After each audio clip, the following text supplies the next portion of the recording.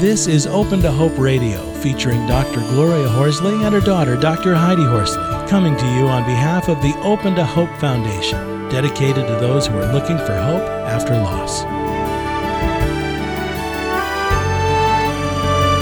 Now, here's Dr. Gloria.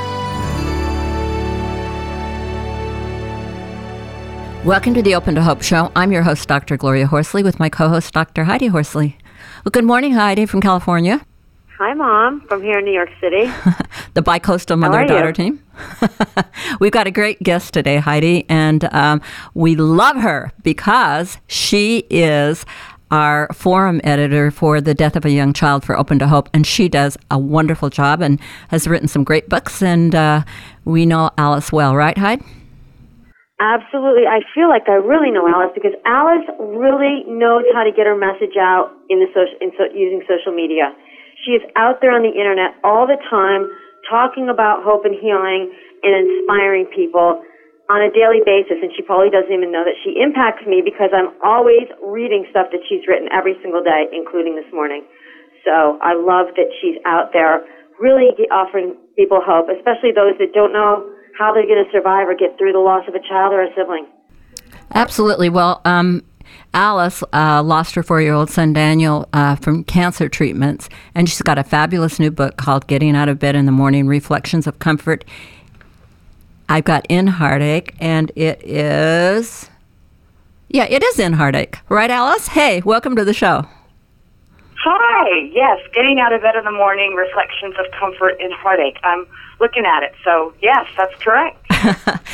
Oh, Alice, thanks for everything you do for Open to Hope and for being such a great person to advocate for people to realize that there is hope after loss. We really appreciate that. You want to tell our audience a little bit about your son's death?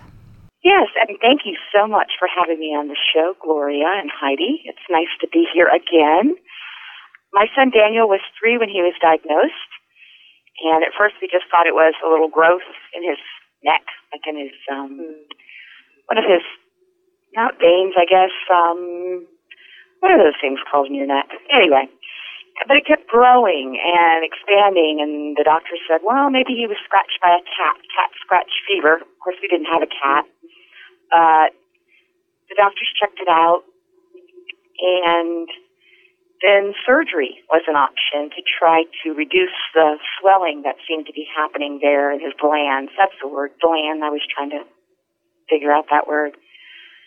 And the surgeon said after he performed the surgery, you're going to be a little disappointed because I really didn't drain that lump that much, but I got some tissue. It was kind of hard mass, but don't worry. It's not cancer.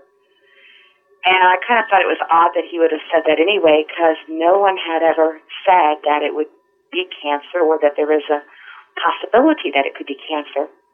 But the next day, Memorial Day weekend in 1996, it was cancer. And the pediatrician called me and told me over the phone that we needed to pick up the lab results from one hospital and take them to UNC hospitals in Chapel Hill, North Carolina, because that is where Daniel would be treated for his cancer. Wow. So that really changed our lives. And Daniel was a very dynamic, curious, getting into trouble a lot, hated sleep and nap time type of kid, energetic and lively. It was hard to believe that he had cancer. And even more hard to believe later on after the severe chemo and radiation treatment of 8 months that he would just be knocked out and that his body would be so weak that he could have a staph infection. So the staph infection crept in and his heart stopped. He was brain dead, resuscitated, and then that was the end. Wow. And he died in my arms. He'd pretty much been in a comatose state for about 2 weeks. The hospital's orders were just to take care of the family and make the family, which was us, comfortable. And there was nothing more they could do for Daniel. So, Alice, from the time he was diagnosed to the time he died, how much time are we talking? About 8.5 months. Wow. That is fast. So I just say, really, the cancer was not what killed him. It was the treatment. Right. Yeah. I know they say, I'm a nurse, and I know they always say, we can cure your cancer. The question is, will you live? Can you live through that whole process? Very tough. Right. me. Well, tell us, I know that you talk in your book about the fact that you were angry at God and lost faith and that kind of thing. And we know a lot of our folks out there who have had similar stories to yours, or who have just, lost a loved one, a husband or a parent or whatever. Tell us about, and they're angry with God. Heidi and I hear this all the time. What happened with you? I did feel very angry, abandoned. I think C.S. Lewis says that when his wife died, and he writes about this in his book, A Grief Observed, he felt God's back, like God had barred the door, turned around, and C.S. Lewis said he didn't know that death could feel so much like fear. And I quote that in Getting Out of Bed in the Morning because I felt the same way. Just this fear of, I think a lot of parents feel this, where is God? Am I going crazy? How long is this going to last? Can I survive? Do I want to survive? How can people say life is beautiful and worth living? I just don't know if I have any energy anymore to go forward. And I felt like I had this relationship with God, and it had been severed once Daniel died. Daniel was praying his boo-boo would go away. We were all praying. My parents, missionaries in Japan, people all over the world that we knew. And this was the end. Because your dad, you were telling us earlier, was a missionary in Japan while you were growing up. So you had quite a religious community that were praying for him. Yes, we did. And then it happened. He did not survive. How long were you angry with God, and what would you say to people out there who are feeling that way? I think that I was just angry, and then told by many in the community, oh no, you might be disappointed with God, but you don't say you're angry. So it's been a lot for me to be able to admit, no, I was angry, I was mad, I was not just disappointed. And I actually think somebody in the community, how when your child dies, you never know who's going to come and stand by your side. And I think we've all been through people that we thought were supportive, they're not. Well, this one Episcopalian pastor who wrote a column for our newspaper, he wrote to us because he had a column I enjoyed, and so I wrote to him privately, and he wrote back and said, weep boldly and grieve boldly, and don't be afraid to call it what it is. And I just felt that was wonderful because it gave me the freedom to know here is a man of a cloth saying it's okay to weep, to be angry, to just show how I was feeling. I can't really Alice, put a I love that. on how long. I love that because you're making such a good point here, because it's a legitimate emotion to be angry at whoever God and the world and the way your life is right now after you lose someone you love so much. And like you said, when people try to shut it down and say, well, it's not okay to be angry at God, you're not allowed, that's wrong, it's not helpful. When people acknowledge it and validate it and we are allowed to give it voice, that's how we work through the anger, not by having it shut down. So I love that he did that for you. So yes. So it sounds like that was a turning point for you. I wanted to ask you, what would you say to other people who have lost faith? Right now, they're at that point where you were. What would you say to them? I would say don't be hard on yourself about it if it does bother you, and it probably does. Sometimes I think it's harder to have faith when your child dies than not, because then you have to contend with God. Whereas maybe if you do not have any faith and never really acknowledge God in your life, you don't have that component to have to argue, fight, wrestle with, like it talks in the Old Testament about how Jacob wrestled with the angel of God. I would say just, weep boldly, go through it, stop everything that you have to, all the platitudes, all the ways that you have maybe perceived life before, that now it's going to be different, and maybe some of your ideals, some of your go-to scripture passages or thoughts have kind of faded away and aren't there for you anymore. But don't fear, because I think sometimes that is the worry that, oh no, I've lost God, and other people may tell you that too. And maybe you won't feel like going back to your same church because the church can't handle you, so to speak. Maybe you will have to sit out of church for a spell, and that happened to me and my family. Maybe you'll find another place to worship. And hopefully you'll have a new, renewed, realistic faith. I think when we're raw and vulnerable, and then when we really struggle and wrestle, God hasn't abandoned us, even though it might feel like it.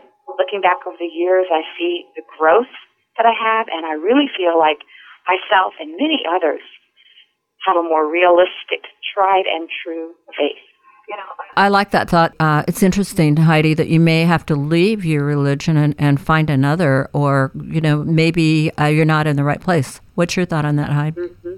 I agree with you, yeah. I mean, I think that everyone is on their own journey, and for some people, staying where they are is good, and for others it's not. And Mom, you said something before on the show that people have said to us, it wasn't exactly the organized religion that they found helpful, it was the people within it that were helpful after a while. And people have actually said, I remember Reverend Ritter we had on, when I said to him, I didn't find the theology helpful. And particularly, I mean, it doesn't really answer your questions. The theology basically says we suffer and we learn and we grow, but it doesn't answer why and why me, that kind of thing. And I said, so I didn't find the theology that helpful initially. And he said, so I didn't find religion helpful, I basically said. And Reverend Ritter said, Gloria, it's but I found the people helpful in my church. And he said, the people are the religion, which I thought was a sweet thing. But what do you say to people who have been separated from their religion, and maybe they had a religion of their childhood, but they haven't been to church for years? Have you got any thoughts on that, Alice? Would it be helpful? I think that, there are a number of people who shake an angry fist at God when their child dies. I've been with them at many bereavement meetings. They never gave God the time of day, so to speak, and then their child died, and suddenly I think they're looking at life in a larger view than they did before, and they're thinking about afterlife because they can't bear to think that their child or loved one no longer is alive, so they're thinking about heaven and possibly going back to the God of their youth that maybe they didn't really know that well. And I say in my book, Getting Out of Bed in the Morning, get to know God now. Don't necessarily be barricaded or kept from God because of who he was in your past, because it may not have been a good experience. Mm-hmm. Maybe give God a chance, huh? I think so. Talk a little bit about your book and how you formatted it, because you have prayers in there and thoughts. And can you talk a little bit about getting out of bed in the morning, reflections of comfort in heartache? You want to talk a little bit why you structured it the way you did and your thoughts? Yes. Well, I think that I wanted to write a book about loss and grief for a long time. It's been since 1997 since Daniel died, and I think right away, as many parents feel, they want to put their journal entries, their pain, into something tangible. So I've been working on bits and forms of it for quite a while, and this came about, and a publisher was interested in publishing it, Leafwood Publishers in Texas. So I was delighted about that when my agent told me. And it's structured with prayers, scripture, little chunks, because I found that when I was newly bereaved, I loved to gain insight from others, especially those who had been on the same parental bereavement path that I was now thrust onto. And I wanted little chunks because I think my attention span was a little short, and something that I could kind of look at and read and feel like, I'm not alone. I'm not alone. So that's what I want to offer to the readers of this who are going through whatever stage they're going through in their grief and loss. You're not alone. There are other people who have experienced it, who have survived, who are learning to live and thrive. It takes a lot of time. Your path and journey may be different. As we know, there's not one proper way to grieve. There's a section at the end on walking, because I found that helpful. I was telling Heidi about that. One of the things that I loved in one of your early interventions with yourself was walking. And I said to Heidi, wow, when you get to the point where you can find your shoes and find your socks and actually put them on, all you have to do is walk out the door, or maybe put your coat on or whatever, right? Right, depending on if you live in New York City or California. But what does walking do? What would it do for me? What did it do for you? Well, actually, it's taken me a while to do any sort of daily exercise. Exercise, that word and I don't get along at all. And I know I was supposed to, do something. When Daniel first died, I was pregnant with Elizabeth. So 3 months later, I had a baby. So I wasn't really into walking and putting on shoes or anything. Then I was changing diapers and taking care of a grieving 6-year-old and a 18-month-old and then a new baby. Wow. And so the walking part has just been recently, the daily routine of it, 3 miles a day, just helps so much to clear your mind. And as an author, it helps give me ideas for articles and books. And I think it's a great way to meditate, ponder on scripture, thoughts, look at nature, just feel alive, or maybe you don't feel alive. You feel sorrowful and lamenting, and that's okay too. I just think it helps sometimes to get out of your work environment, home environment, and get yourself moving, and it's great for your body physically. Well, Alice, tell people how they can get your book and about your website, and also tell them about your child forum for Open to Hope. Yes, well, I'll start with the Open to Hope, the child forum. I hope people will go to that at Open to Hope, Loss of Young Child, and post things that they would like to talk about for discussions. Also, I have articles there that I hope people will find helpful and be able to read about death of a child. My website is Alice Wisler, which is just my name, and my last name is spelled W-I-S, and Sam, L-E-R.